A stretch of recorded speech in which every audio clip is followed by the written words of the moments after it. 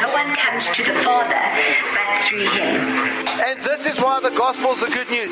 Death no longer has any power over Jesus. Therefore, it no longer has any power over you.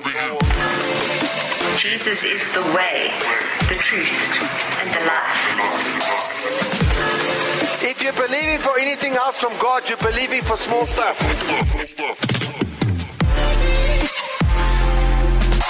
Get motivated and be inspired. Inspiration for today.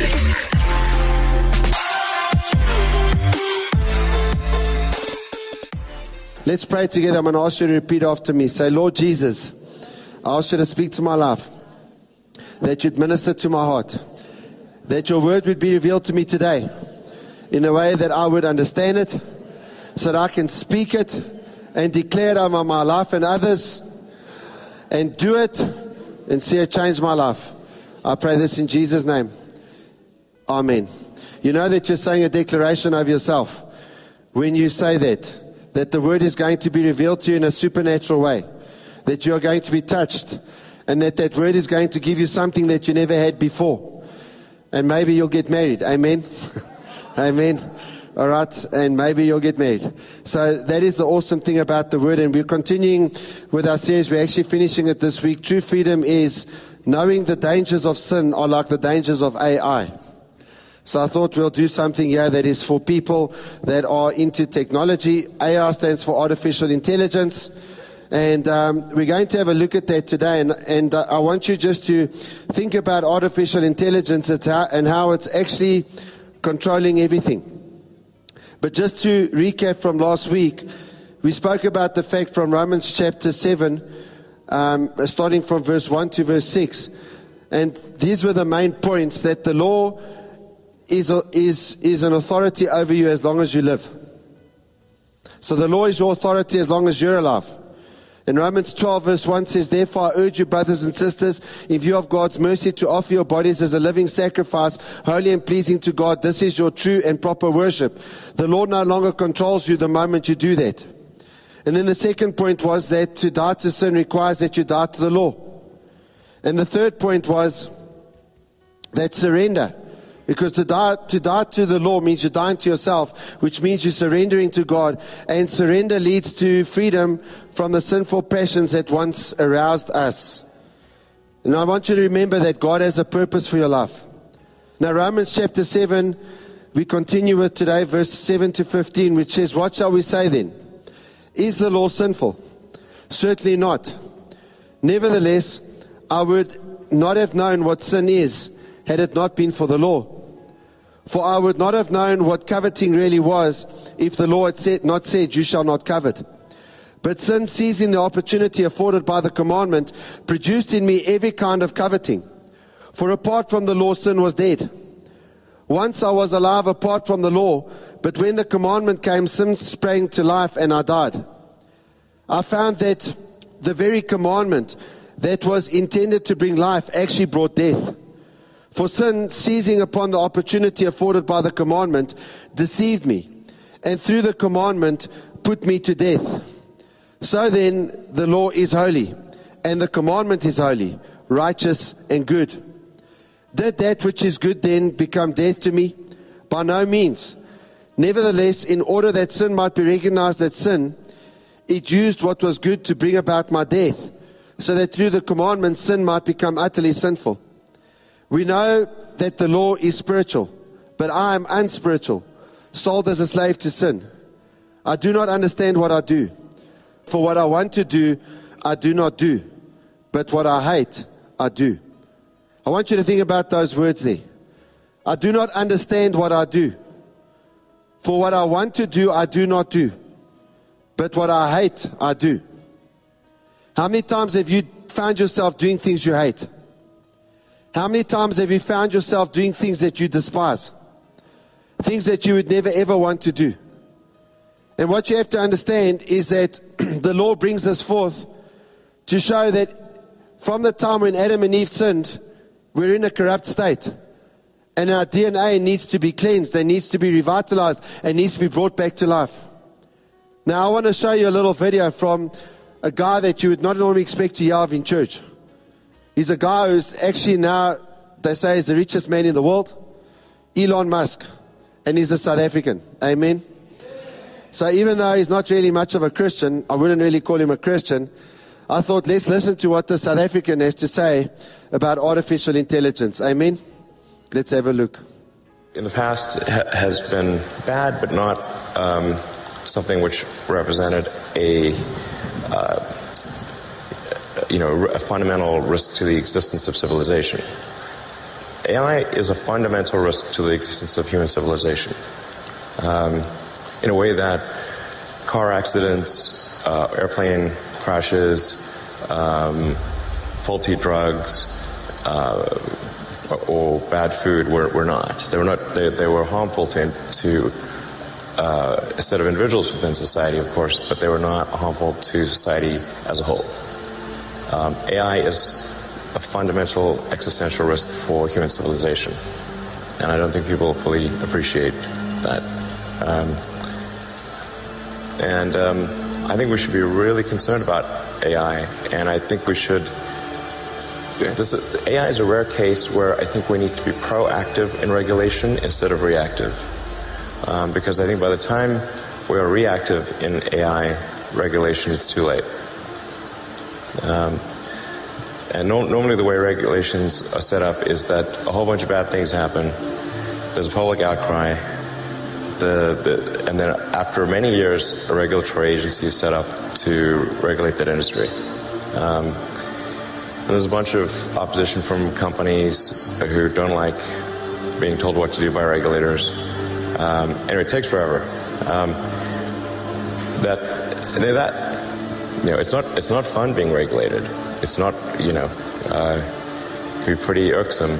But, in the car business, we get regulated by Department of Transport, by EPA, and a bunch of others. And there's regulatory agencies in every country. In space, we get regulated by FAA.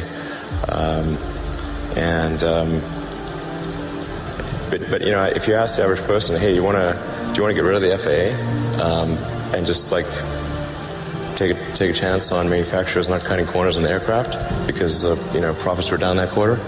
I was like, hell no. That sounds terrible. So,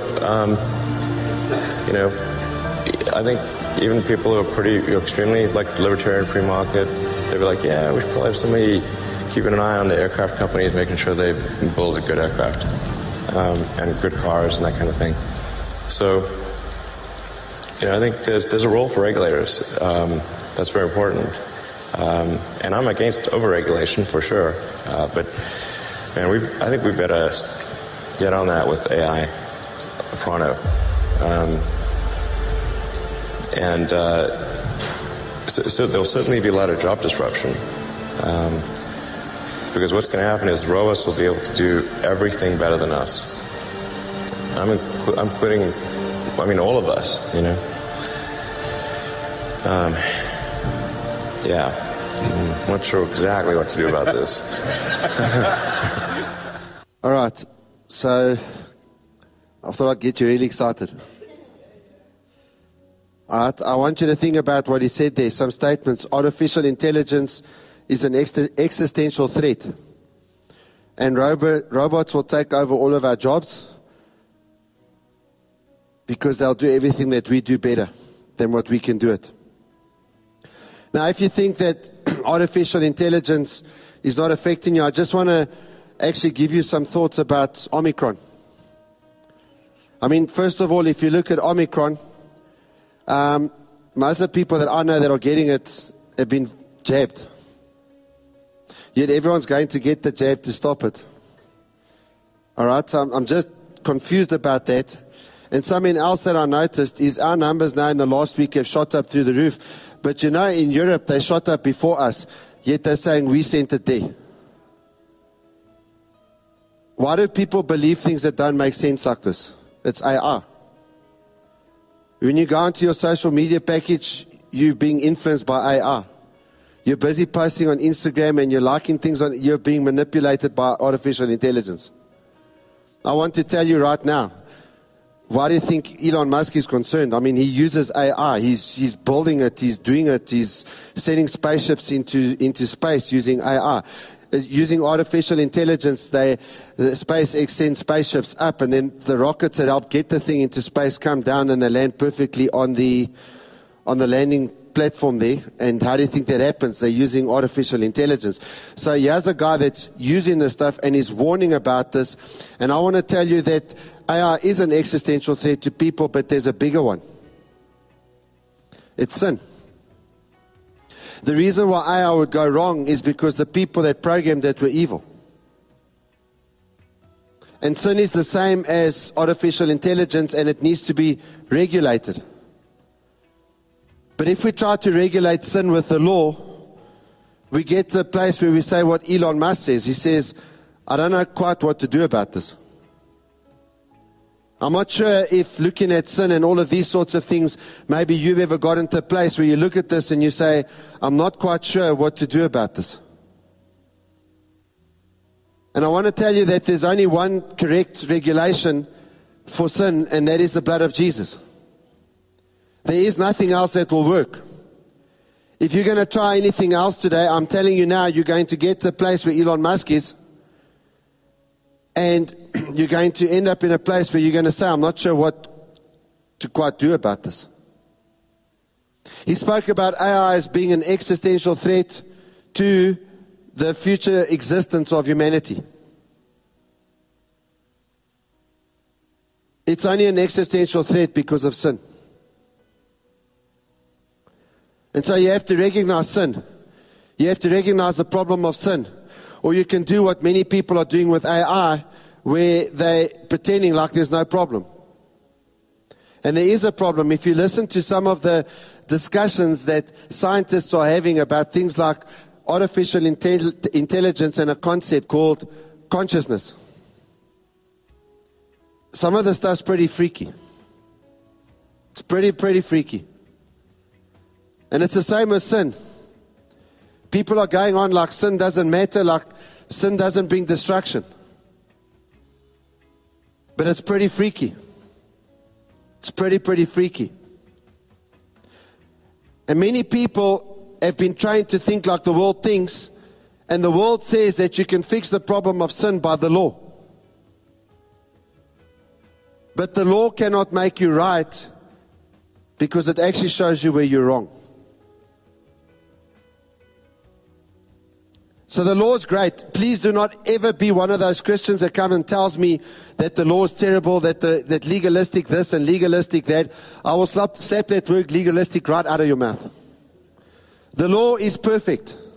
The law is wholesome. The law is holy. There's nothing wrong with the law. And we'll see that today. Romans 7 verse 7 to 9 says, what shall we say then? Is the law sinful? Because that's how some Christians talk today. They talk like the law is sinful. And Paul says, certainly not. Nevertheless, I would not have known what sin was had it not been for the law. For I would not have known what coveting really was if the law had not said, you shall not covet.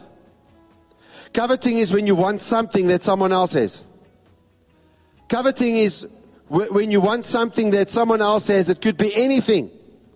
It doesn't belong to you. I want you to think about how bad the things are that transpire because of coveting. Just think, for example, about how many of the wars that have been fought throughout the history of mankind have been because of coveting. But sin, seizing the opportunity afforded by the commandment, produced in me every kind of coveting. For apart from the law, sin was dead. Once I was alive apart from the law, but when the commandment came, sin sprang to life and I died. You see, whenever sin springs to life, we die. There's nothing wrong with the law. But the law is powerless to save us, because all it can do is it can expose our sinful nature. There are some techniques when it comes to medical professionals, that what happens is that the technique that they're using actually exposes whatever's wrong in your body to allow the immune system to take care of it. And this is what the law is. It exposes the sin. When you know the law, you know your sinful nature. When you know the law, you know the problems with you in terms of the way you think. And the law is there to lead you to acknowledge your need for a Savior. You see, even without the law, you need a Savior, but without the law, you don't know that you need a Savior. You think everything's fine. The law exposes your sinful desires. The law exposes your inner world. You know it's wrong, but you want to do it anyway. And why do you want to do it? Because it's nice. And that's why you desire to do what you know you're not allowed to do. And you know, sometimes what you're not allowed to do, you were fine with not doing it until you found out it was wrong. And then the moment you found out it was wrong, suddenly the sinful thing consumed your mind, and that this is all you wanted to do. Now, many people speak about the law as being evil. But the law is good, and it shows that we are not. Romans 7 verse 12. So then, the law is holy, and the commandment is holy, righteous, and good. So I want you to listen to this. The law is holy.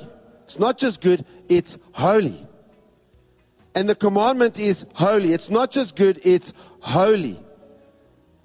And then he adds righteous. In other words, it makes us right with God, and good. So the law is perfectly holy, and the law is righteous and good. If we were able to follow the law perfectly, we would be right with God. And the law is good. I mean, to say that the number one thing that Jesus said is that you love God with all your heart, soul, mind, and strength, and you love people as you love yourself, that's good. Nothing bad can ever come out of that. Not if you look at the Bible's definition of love. But when we study the law and we compare ourselves to it, we realize that we are not good. The law is the mirror that we look into, and we see our real state before Almighty God. We see every single thought that we have being exposed. We see every single motive that we have being exposed. You know, the things that maybe the world will never even see, even that gets exposed by the law. And the law leads us to the place where we are desperate for a Savior. And the Savior is Jesus, who kept the law perfectly. You see, the person who saves us can only be someone who kept the law perfectly. He kept the law, and yet he died as a lawbreaker. And that's why his blood can atone for our sin.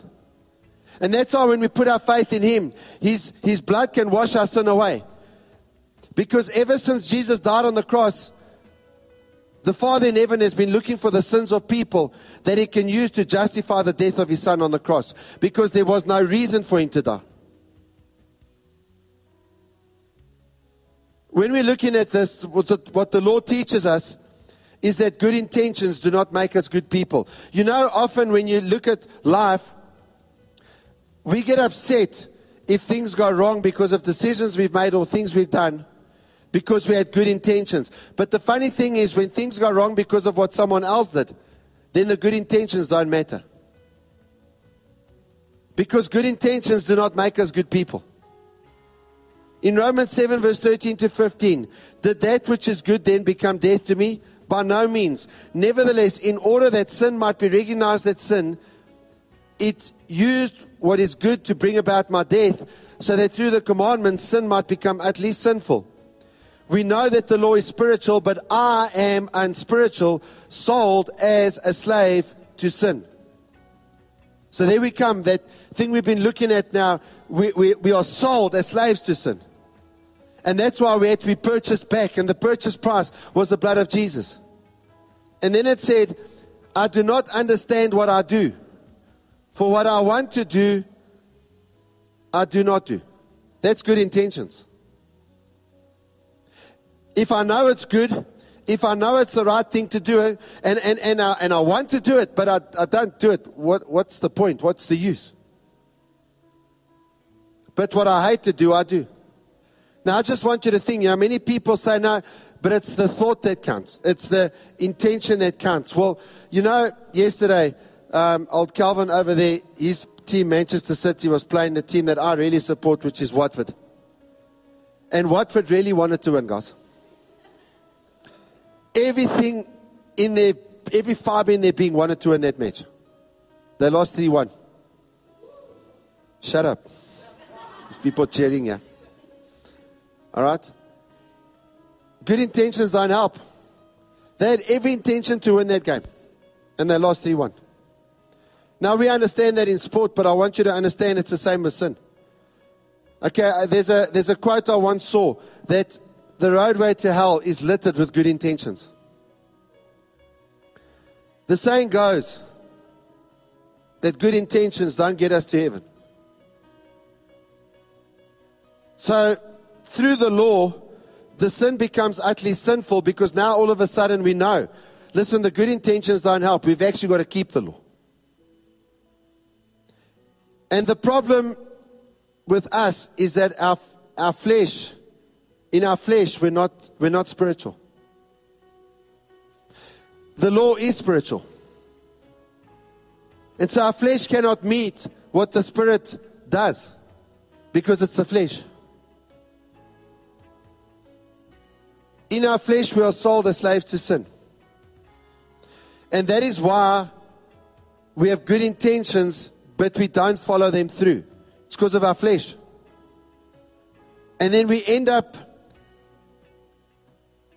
doing the things we don't want to do. We desperately don't want to do them, but we end up doing them. And that just brings a whole lot of guilt and condemnation onto us. And so here's the thing. You want to start overcoming sin in your life, you've got to realize that the law exists in the spiritual dimension, and we've got to get in there, and the blood of Jesus gives us access to that spiritual dimension. The blood of Jesus gives us access to that spiritual power, the power of the Holy Spirit to overcome sin.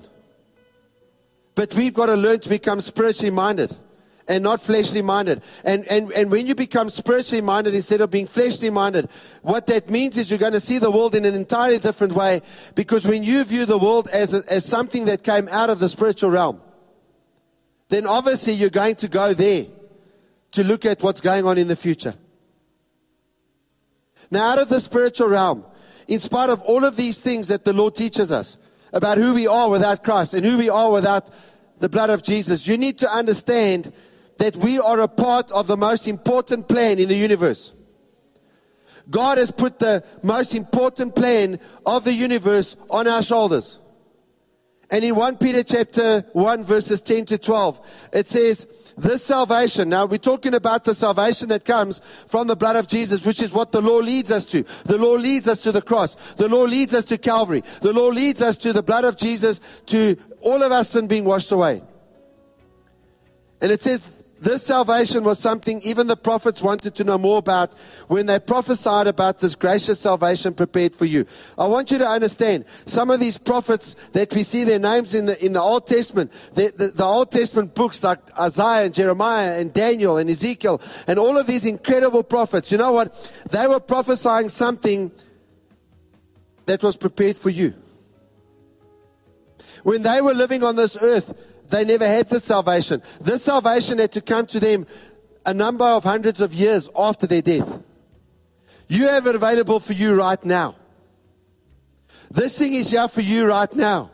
In verse 11 it says, they wondered what time or situation the Spirit of Christ within them was talking about when He told them in advance about Christ's suffering and His great glory afterward. So they were wondering about something that you come and celebrate at a carol service.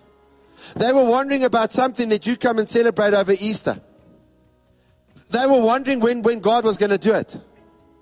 And then it says in verse 12, they were told that their messages were not for themselves. Imagine being told the gospel and say, it's not for you, it's not for your time. Future generations are going to walk in the fruit of this prophecy.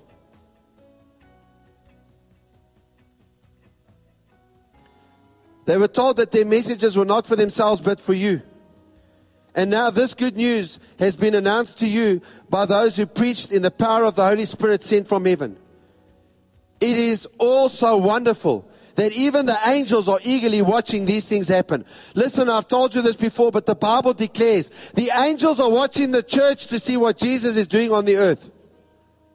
Some people are praying to angels. No, the angels are waiting for you to pray to God, because then they're finding out what is the work of God and the work of the Lord Jesus Christ that we need to back right now on the earth. The angels are watching the church. There is no more important place. There is no more important organization. There is no more important group of people on the face of the planet than the church of the Lord Jesus Christ, because even the angels are looking at the church to see what Jesus is doing on the earth. Jesus speaks to the angels through the church. Can you grasp the magnitude of this passage? Can you grasp the enormity of what Peter is saying there? We see that Peter is writing to all believers to explain that the prophets and even the angels in heaven long to be part of the mission that God has entrusted to us as the church, which is the Great Commission. The Great Commission is not good people going out telling other people how bad they are. The Great Commission is people that have been saved from their own badness, going out and telling other people the good news. Hey, listen, you too can be saved from your own badness by the blood of Jesus. He became the curse for you on the cross. He was whipped. Everything that you should have gone through, He went through, and all of that stuff was poured onto Him. What an awesome privilege. What an incredible privilege we have, entrusted with the greatest news the world has ever received from the time that Adam fell in the Garden of Eden. And I always want you to remember something, that God has chosen you to preach the good news of the gospel of the Lord Jesus Christ. He has chosen you. I don't care who you are. I don't care what you are. I don't care where you go. He has chosen you to preach the good news. There are people in your life that need to hear the good news. And if you don't give it to them, they have no hope. You are part of the plan that God has for the redemption of all of humanity. He didn't just save you. He made you a part of His one and only plan for all mankind to be redeemed. Every single one. I want you to remember this as we go into this Christmas time. I want you to remember this on the special offering Sunday. I want you to remember this in a few moments when we have communion together. But the correct way is to place yourself in the perfect purpose of God and to walk accordingly by applying the blood that was shed from the feet of Jesus when His feet were nailed to the cross. I want you to understand that when Jesus' feet were nailed to the cross, the enemy thought that he had destroyed the purposes of God forever. But you must always remember that God has chosen you to preach the good news of the gospel of the Lord Jesus Christ. You are a part of this plan of redemption for all of humanity. I said it last week, I'm saying it again. Feet relate to purpose, because feet relate to where you go. You can't go anywhere without your feet. In Romans 10 verse 15, how beautiful are the feet of those who bring good news of good things. The Apostle Paul wrote this verse referring to all those who go out and preach the gospel and tell people the good news and tell people what Jesus has done in their own lives. There's nothing as powerful as your story about what Jesus has done in your life. People can come with all their theories about saying that you're a monkey, that previously, you know, from a few million years ago, whatever, you and the monkeys had the same common ancestors. They can come with all of these stories about atoms and all of that sort of stuff. They can come with some of the most mind-blowing philosophies known to ever have been spoken. But they've got nothing. They've got nothing to say when you speak your testimony and you're convicted that it's true. I know some of you have been thinking the ministry is not for you. But I invite you to allow the Holy Spirit to fill your heart and to reveal His purpose to you. You know, I want to tell you, you just look at the world today. People are in desperate need of this message. People are in desperate need of a message that transcends reality. I mean, look at Elon Musk. It's something he's spoken of a lot, is the concerns he has regarding AI. I mean, Elon Musk is the reason why he's doing SpaceX. You know what his motivation is? Because he reckons the world's going to be a place that's going to be uninhabitable soon. So he's trying to set up a colony on Mars because we've got to escape to somewhere. That's his reason for doing it. He needs the gospel. I mean, go set up a colony on Mars, no problem. I'm all for that stuff like that. Yeah, I love stuff like that. I watch SpaceX videos often. But not for that reason. Not for that reason. Many people are in need and are waiting for you to bring them the gospel message of hope. And listen, doesn't matter how rich they are. Doesn't matter how much further you think they are in society. Doesn't matter how clever they seem to be in terms of how this world views cleverness. God wants to use you. And the Apostle Paul actually said that sometimes he will use the foolish things of this world to confound the wise. He wants to use you. He wants to use you to take the message out of Romans 6:23, for the wages of sin is death, but the free gift of God is eternal life through Christ Jesus our Lord. I want you to think about that for a second. Wages of sin is death, but the free gift of God is eternal life through Christ Jesus our Lord. That's the message. We've earned our wage death. That's why we get old. That's why our bodies are one day going to die. But the free gift of God, it wasn't free for Jesus. But he paid the full price, which means it's free for us if we'll give him our hearts. Believing this or disbelieving this is what separates us who are destined for heaven from us who are destined for hell. You believe this to get into heaven. Romans 10:8-9. But what does it say? The word is near you, in your mouth and in your heart. That is the word of faith which we preach. That if you confess with your mouth the Lord Jesus and believe in your heart that God has raised him from the dead, you will be saved. You will be saved. And so today I want to really implore to you that your eternal destiny is at stake. And it really is at stake. I mean, just look at how the world has panicked since last week Friday. The first news I heard of Omicron was on last week Thursday, I think, from Botswana. By Friday it's in South Africa and everyone's shutting down flights from South Africa.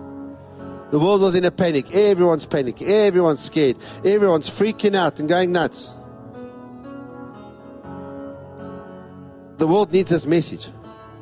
You need this message. And I want you to realize today, as you've heard this message, that your eternal destiny is at stake here. Based on what you do with the gospel, your eternal destiny is at stake. And I know that some people that are in the service, either here, one of the other sites, or at home, you're watching or you're listening via the audio. Maybe you're even listening in a taxi right now, or something like that. But God's been speaking to you. Listen to me, Active Church. God has been speaking to you. And some of you are saying, no, wait. I need to think about this. Just give me some time to process this. And God is saying, no, wait a second. Listen, I'm speaking to you now. And I've had to peel away layers of the enemy's work that confuses your mind so that you cannot understand the gospel. And this is the moment, this is the time that you need to get saved. This is the time when you need to give your heart to me. If I've gotten through to you, understand how much prayer has gone into you being able even to understand this message right now. If you don't receive me now, something will shut down. You won't have a better prayer time later. In fact, for some of you, this may be the last time you're ever going to hear God. Because if you don't hear it now, it will shut down and that curtain will never be removed again. And God is saying today is the day of your salvation. And maybe that's not the case for you. Maybe God's not saying that to you, but maybe He's asking you the question, are you right with me? If you were to die today, do you know that you'd end up with me in glory? If not, give your heart today. If you're sitting here thinking about something you did yesterday, such a big thing, a huge thing, you desperately want to make sure that no one ever finds out. Just come to Jesus.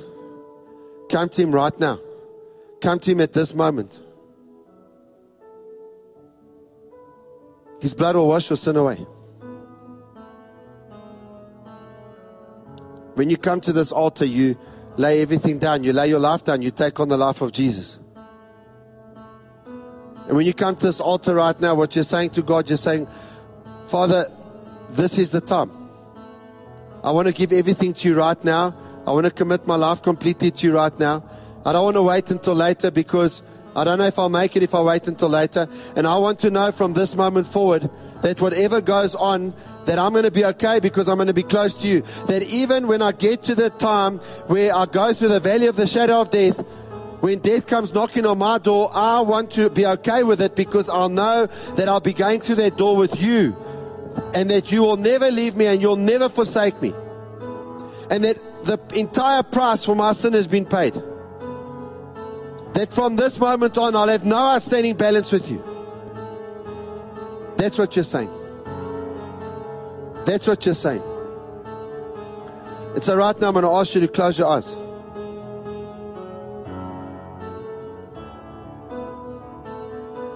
And I'm going to ask those of you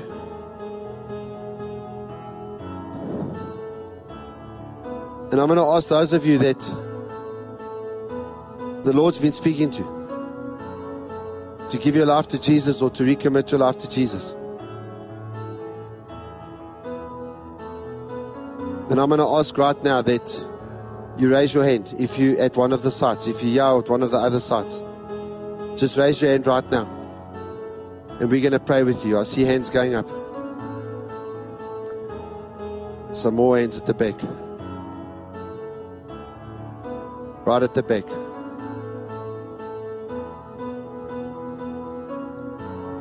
Is there anyone else? If you're at one of the sites, please, site leaders, make sure that you pick up those hands. If you are watching online or you're listening online and you're giving your life to Jesus, you need to let us know. You need to testify to this. Please send us an email to info@theactivechurch.org. That's info@theactivechurch.org. And tell us, I've given my life to Jesus, or say, I'm recommitting my life to Jesus today. One last time, is there anyone else? I just feel I need to ask this question. And right now, you need to send this email. Right now, you need to raise that hand.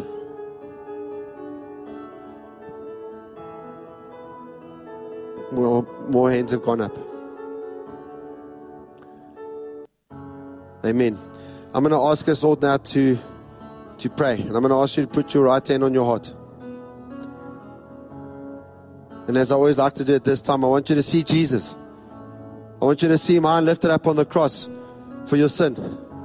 His blood being shed. And the arguments from your sin are laid at the foot of the cross. And the blood of Jesus is hitting those arguments. Every argument, every sin that the enemy has against you, it's being destroyed right now. And this work that Jesus did on the cross for you over 2,000 years ago, He did it for all time. And it's happening right now. The arguments are being destroyed. They're being destroyed at the cross of Calvary. And the Bible declares that this Jesus that you're looking at, that was dying for you over 2,000 years ago on the cross, He's the same Jesus yesterday, today, and forever. And His work stands once and for all. He is a sacrifice that takes away all sin at all time. In the spiritual realm, all sin was cancelled. And the blood that He shed was the blood that paid the price. He paid the price for all of our sin. And by our faith in Him right now, He will wash our sins away. Just believe it. Just see it being washed away. And now we're praying together. I'm going to ask you to repeat after me. Say, Lord Jesus, today I recognize that I'm a sinner. I repent of everything that I've done wrong. I renounce my life of sin. And I accept your sacrifice. And I know that it was the price you paid for my redemption. And today, Lord, I ask that the blood of your wounded body wash me of all my rebellion and all my sin. Set me free from any sickness and any pain. Lord, I accept that my debt has been paid. There is no outstanding balance. You paid everything for me on the cross of Calvary. I accept that by your blood I'm justified. And you see me as I'd never sinned. And by your blood I'm sanctified. And you have chosen me to serve you. And I'm willing to serve you. Today, Lord, I open the door of my heart. And I invite you to come in as my Lord and my Savior. Thank you for saving me and giving me eternal life. Thank you, Jesus. Amen.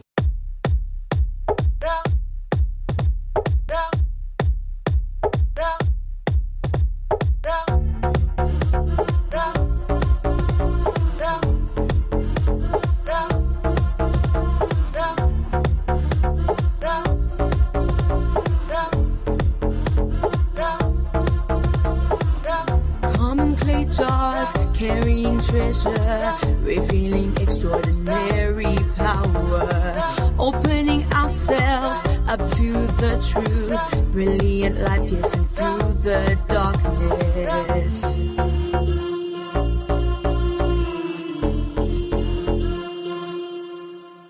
Pressed on every side but not crushed, no, we strive for eternity. We trust not what we see, the resurrection of Christ revealed through humanity. Pressed on every side but not crushed, no, we strive for eternity. We trust not what we see, the resurrection of Christ revealed through humanity. Not always sure what to do, but quitting aims an option. Knocked down but the light is never out. Persecuted but never forsaken. So no, we're never giving up. Our inner being is being renewed every day. Difficulty producing the substance for a glory beyond comparison. Pressed on every side but not crushed. No, we strive for eternity. We trust not what we see, the resurrection of Christ revealed through humanity. Pressed on every side but not crushed. No, we strive for eternity. We trust not what we see, the resurrection of Christ revealed through humanity.